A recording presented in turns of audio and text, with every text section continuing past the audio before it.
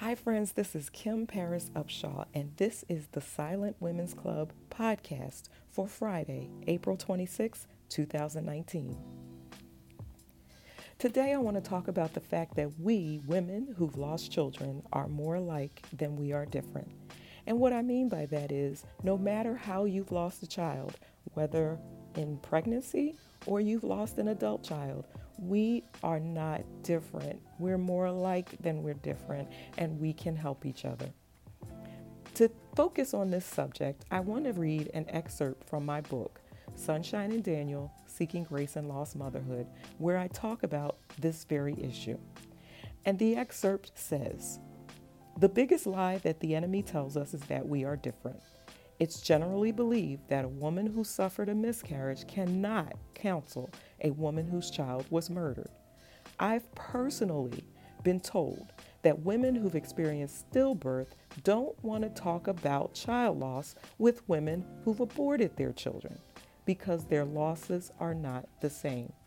It's a fake distinction within our ranks. It causes us to turn away from each other when what we need is to run towards each other. The thing we have in common, lost motherhood, is the tie that must bind us together to encourage one another and build each other up." Think about it this way. Have you ever been in the presence of a group of new mothers? Now, bear with me for a moment. I'm going somewhere with this example.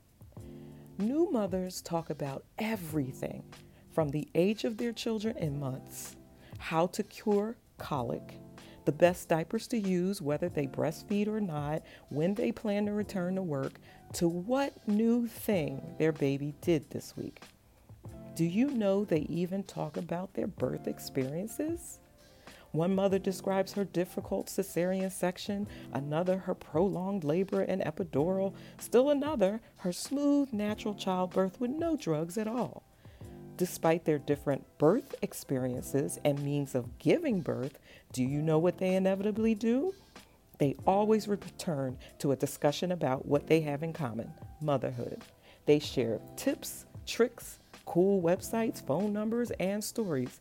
There are always stories.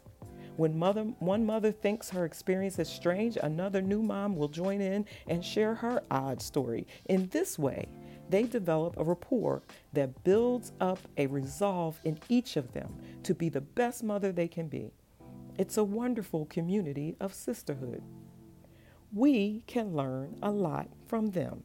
My sister, you see, if motherhood binds their sisterhood, despite their different means of childbirth, why can't lost motherhood bind our sisterhood, despite our different means of child loss? One of the strongest mothers I met while writing this book is a mother who lost her adopted child. Her openness and strong faith continues to inspire me to never again close the doors of my ministry. She inspired me to turn back to a biblical sister I have resented. My own bias turned my affections away from this ancient mother because she had given her child away. I had no compassion for her. How foolish of me! This woman obeyed God and lost her child. Who was I to judge her? It could not have been easy for her to lose her child that way. No easier than my losses have been for me. Don't let this happen to you. Too many of us permit the hurt of the loss of our motherhood cloud our vision of the hope contained in the future. We let our pain convince us that we will be rejected by other women. We decline the opportunity to allow the stories of other women, our sisters, propel us into becoming all we were created to be. We must stop this, not just because it's isolating, but because it's limiting. Do you agree with that, sisters? Listen, I've heard some stories from women, and those stories have encouraged me to not only finish and write Sunshine and Daniel, Seeking Grace in Lost Motherhood, but to create the Silent Women's Club, and now to create and to every day come on and talk to you in the Silent Women's Club podcast. If it hadn't been for other women sharing their stories of child loss, encouraging me, and in return, me encouraging them, this ministry, this podcast, the Silent Women's Club would not exist. So I ask you, my sisters, please do not be ashamed of your loss. And also, do not judge another woman because of her loss. And don't think that because she lost her child in pregnancy, she can't help you who lost your toddler. Sisters, let's unite.